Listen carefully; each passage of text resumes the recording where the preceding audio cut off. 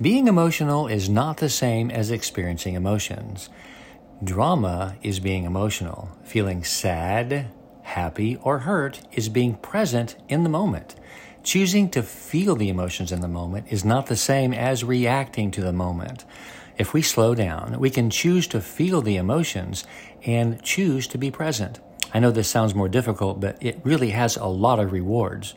When you choose to slow down and have space for feeling, not talking, life evolves as more calm and there's a lot less chaos.